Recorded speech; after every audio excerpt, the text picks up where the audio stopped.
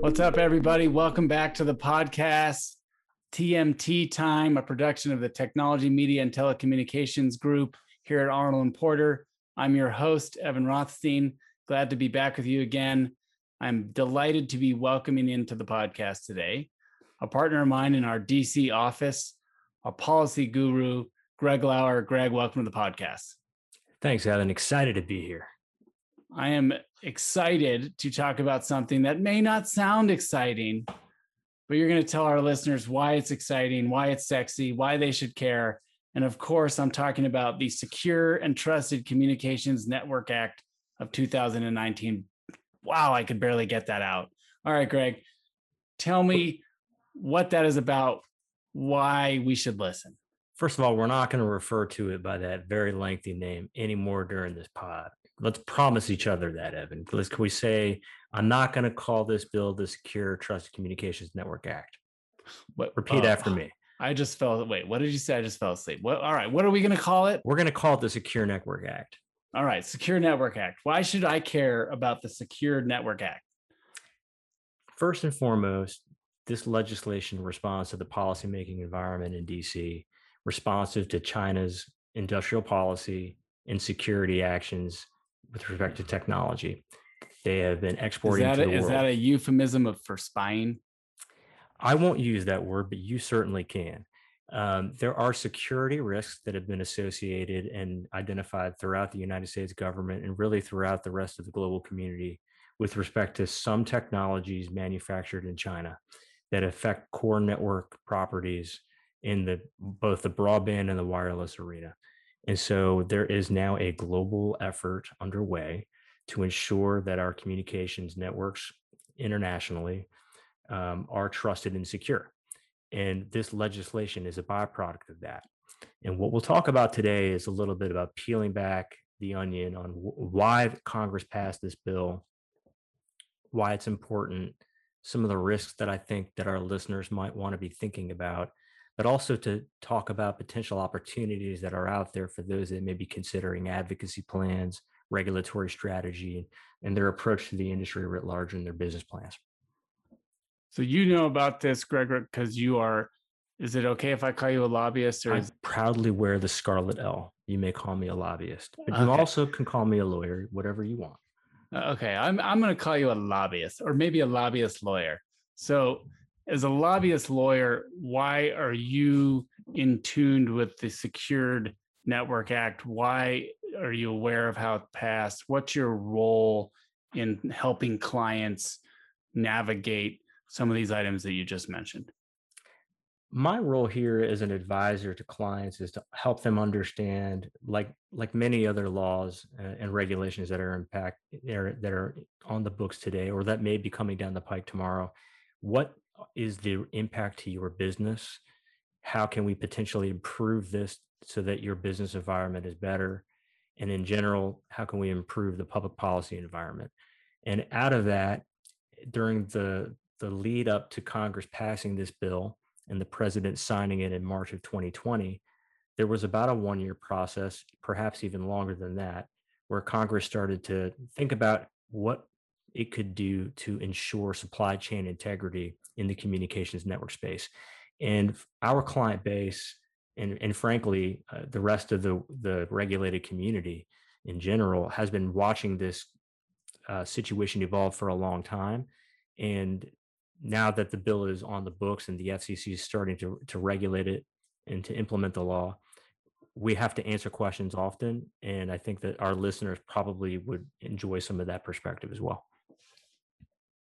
All right. So take us through how the bill gets passed. And before I even go there, actually, we're talking about like actual hardware, right? Devices, like communication devices. So switches and the things that are on the telephone poles, commercial level, right?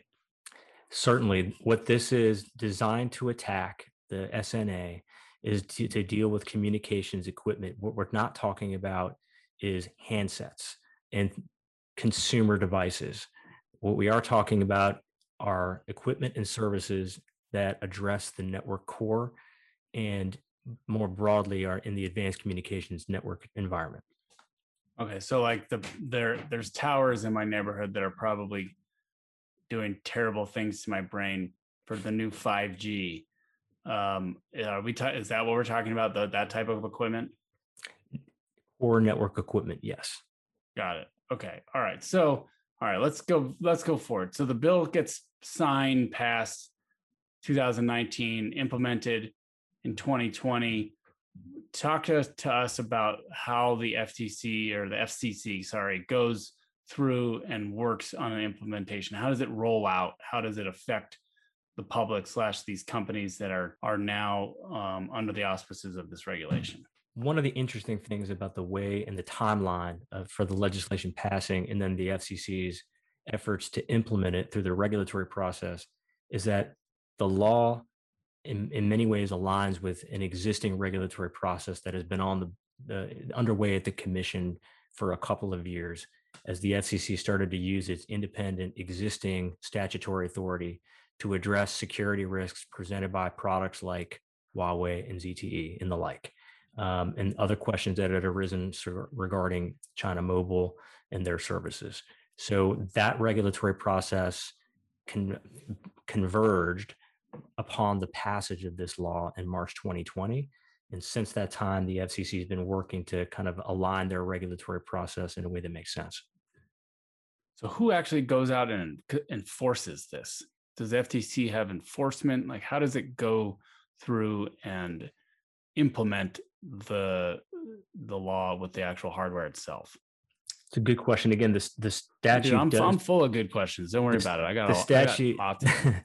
The statute does provide specific enforcement authority for the FCC to ensure that the regulated community is taking care of their obligations, and that if problems emerge, the FCC can address them. And I think even if the statute didn't necessarily address those issues independently, I think the FCC probably would have bolted on their existing regulatory authority for enforcement more broadly within their Communications Act of 1934 authority. All right. So sorry to interrupt you. Keep going, telling us how this is going to play out and affect people or companies here as we move forward in 2021. Certainly. Maybe the best thing to do is to take a step back and to just tick through a couple of key features of the law itself, and then we can kind of move on from there to talk about how the FCC is regulating and implementing it. Perfect. I like to, first of all, the short form for the way that people often refer to SNA is to call it the Rip and Replace Bill. And the reason that is referred to in that way. I'm glad you went there, because during my quote unquote research for this podcast, Greg, everybody talks about rip it out, the Rip It Out Act, rip and replace. I don't know what the heck that means. So I'm glad you're going to tell us. I will do that. Congress wanted to both set a policy framework in place so that the federal agencies could make determinations about which equipment and services in the communications ecosystem pose unacceptable national security risks.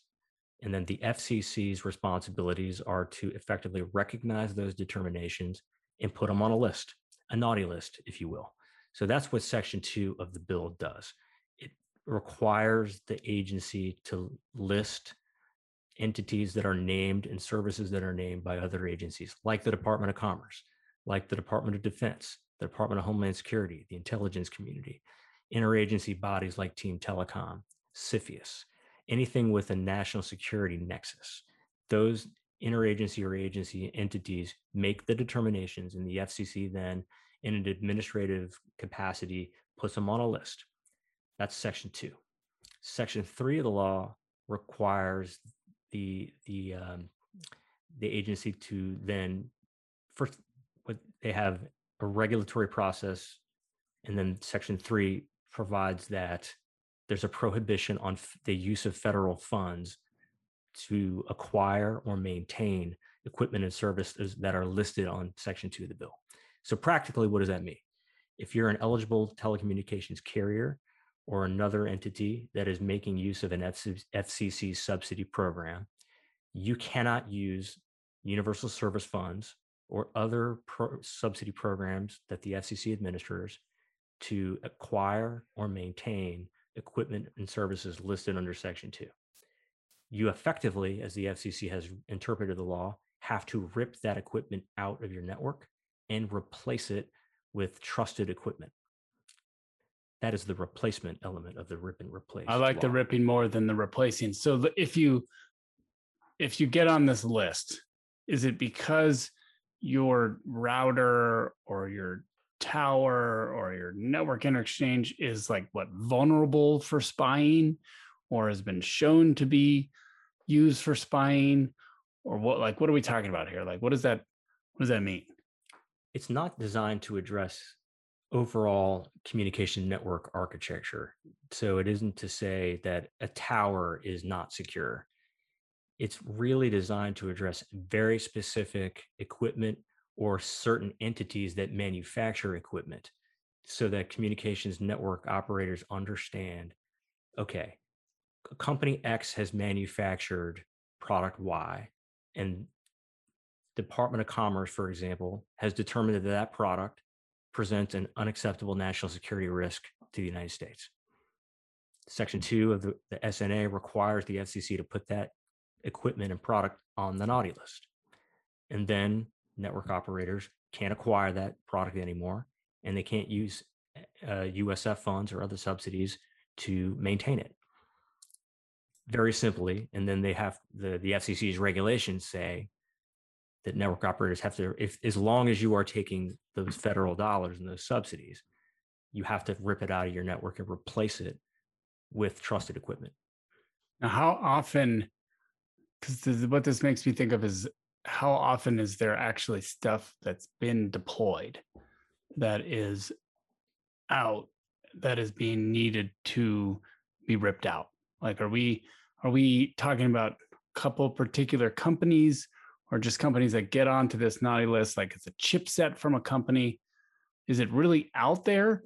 Is this because we're worried that things have infiltrated our systems and we need to get rid of it, and we're sort of behind the eight ball and we're trying to catch up? Or is this a prophylactic, forward-looking, we're not going to let those things get into our network type regulation?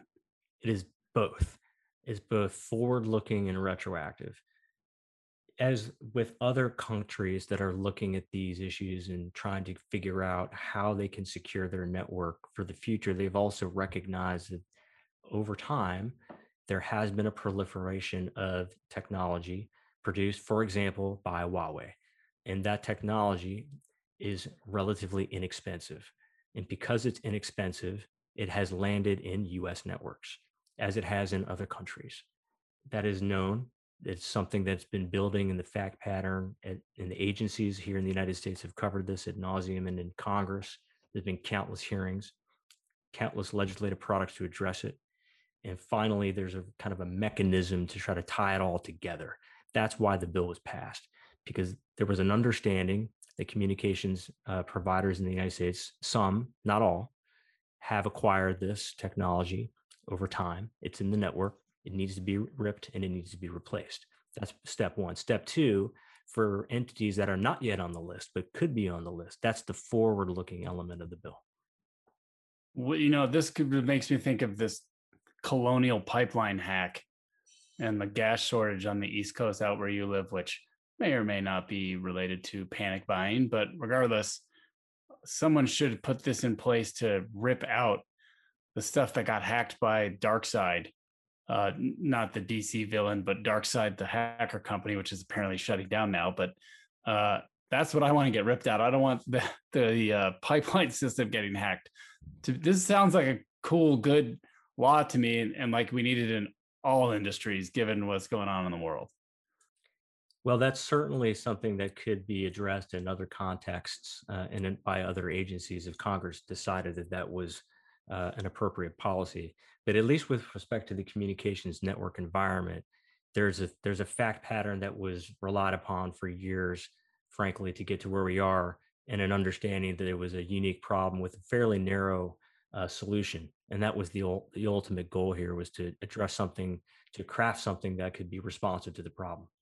So, Evan, I think that if you petition your members of Congress and your senators in Colorado, they might have an interest in that.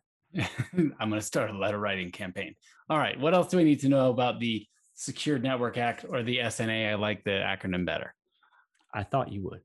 I think to me, what I want people to understand is, number one, the law passed in March 2020. It did take the FCC a little bit of time to move through the regulatory process to start to implement it. And there were some key questions that the FCC has already answered. And we can talk about what those are, because I think that they're important for folks to understand and get clarity around. The second thing for folks to understand is that there still is an existing regulatory process that remains open.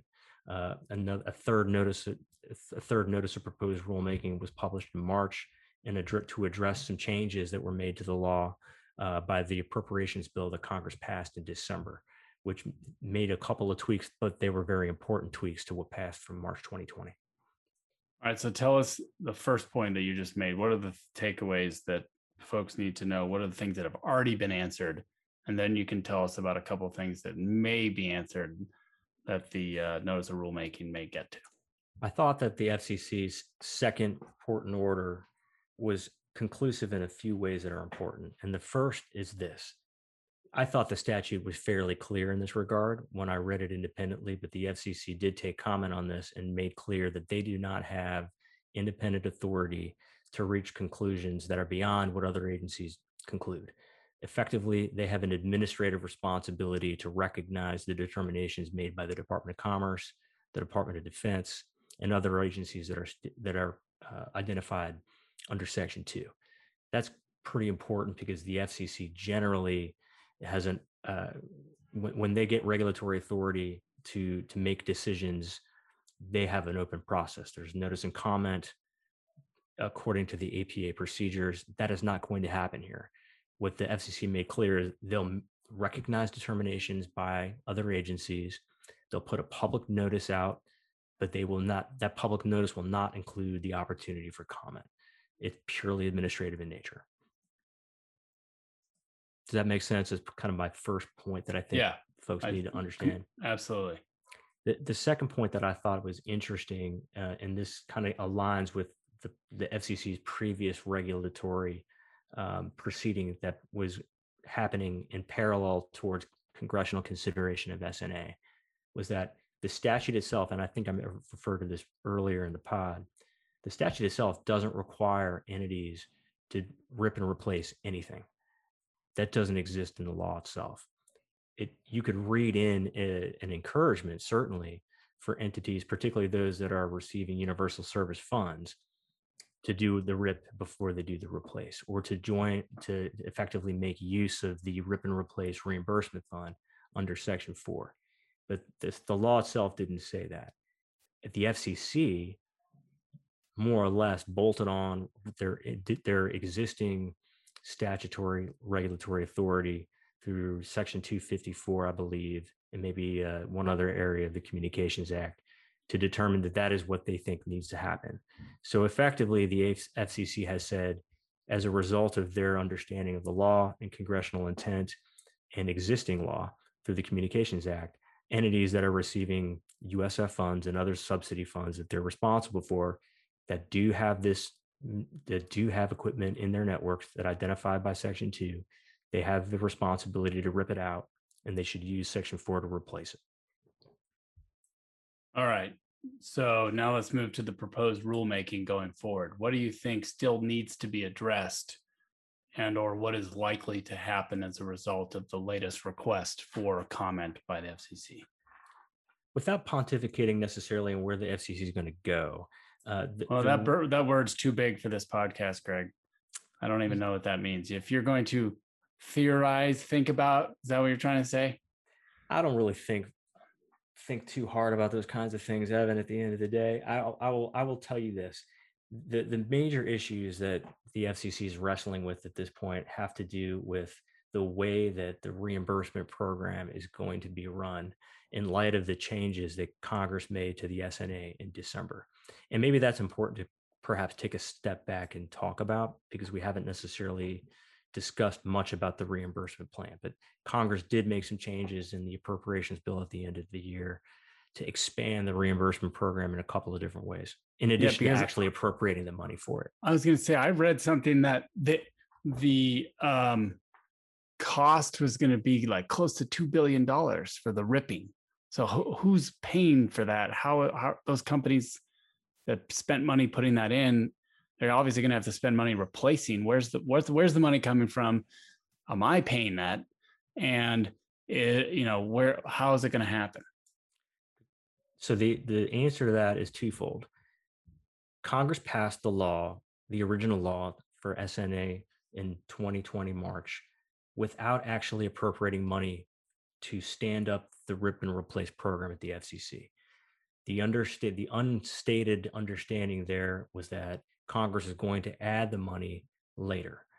Certainly, you could not require entities to rip out equipment from their network that was at one point legal to have in there, and still is in some cases, without actually standing up a fund to replace them. Because the whole idea with the bill, notwithstanding the forward leaning nature of some elements of it, was to incent communications providers to rip out untrusted equipment from their networks.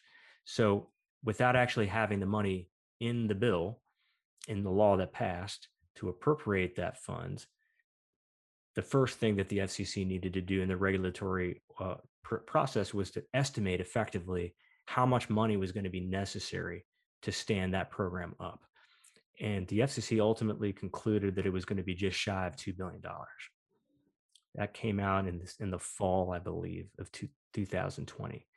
And that kind of provided the key appropriators and those on the authorizing committees the evidence case that they needed to actually go out and appropriate the money to the FCC to stand that fund up. And because of the nature of the legislative process at the end of the presidential term and all of the things that were changing, it took a long time for Congress to get around to doing that. But ultimately in December, that was the result. The $2 billion necessary to stand up the program was appropriated in the omnibus appropriations bill. So that was an important change. I like how you use the word appropriated. I prefer the term taxed or taken from others. But, we just reach back into the coffers and we're like, we need $2 billion more to rip and replace, and we're going to find it somewhere, right? Well, $2 billion may sound like a lot of money until you started thinking about multi-trillion-dollar packages that are now pending in Congress. Touche. Fair point. All right. We are close to running out of time, Greg. And as much as I want to keep talking about the Secure Network Communications Act or the Secure Network Act or the SNA, we don't have any more time. So now I have some questions for you, which is, first one, if you could rip out any body part and replace it with a better version, which would it be? I got to go with my feet. My feet, which I think are fine, by the way. They served me well over the last 43 years. My wife has identified these as a trouble spot for me, Ed. She's called them troll feet before. She's nasty. She's nasty about that kind of stuff. I will say I'm very appreciative of the fact that you're keeping this podcast clean and G-rated for all of our listeners. So I'll make that point. I appreciate that. It's a family pod. It is. It totally is. I'm going to put it on LinkedIn. It's going to go bananas. Exactly. Yes. I love it. All right. What's the last book you read? Ooh, that's a great question. And there's a couple answers. There's a bunch of books that I've been reading to my kids. So I'm going to leave those out. But the book series that I just finished was the Hyperion Cantos, which is a book series of 4 books by Dan Simmons. They're absolute masterpieces for science fiction. So if you like to nerd out to sci-fi, fantasy, those are indispensable, incredible fiction stories. I love it. Actually, this is a back-to-back podcast. We're nerding out here on science fiction. I like science fiction books. The last book I read was book 9 of the Nancy Drew Diaries, because that's what my daughter and I are reading. Highly recommend it. You can get them at your local Costco. It's a great series, obviously under the pseudo pen name Carolyn Keene. All right, last movie you watched. Last movie I watched in full was probably with my kids 2 or 3 weeks ago, we watched Endgame, Oh, which is remains absolutely fantastic. yeah, I like that. That's good. All right. Final question. Now that the CDC has ordained us allowed to go outside and do things without a mask, what are you most looking forward to doing? So the first thing that just came to my mind was baseball. I miss baseball games very, very much. There's nothing better in a than a cold beer and a hot day doing nothing and watching baseball. Orioles or Nationals? Nationals, even though I'm an old school American League guy, I got to give a shout out to my Cleveland Indians. Going back to my Ohio roots, I do like to watch the Nationals. I've never really been a big fan of Baltimore. I like the old school Orioles hat. I really got to say, Earl Oh, Weaver style, I Jim will tell. Palmer. Fair point. I will tell you that Camden Yards remains a much better place to watch a game. That the product leaves a little bit to be desired on the field. All right. Well, when I'm allowed to travel again and we can actually see each other in person, we'll have to catch a ball game together. Greg, thank you so much for your time joining us in the podcast today. It's been a pleasure. This is a unique topic, and I'm glad we were able to clue our listeners in about the rip and replace. So thanks very much, Greg. Thank you, Evan. Appreciate it.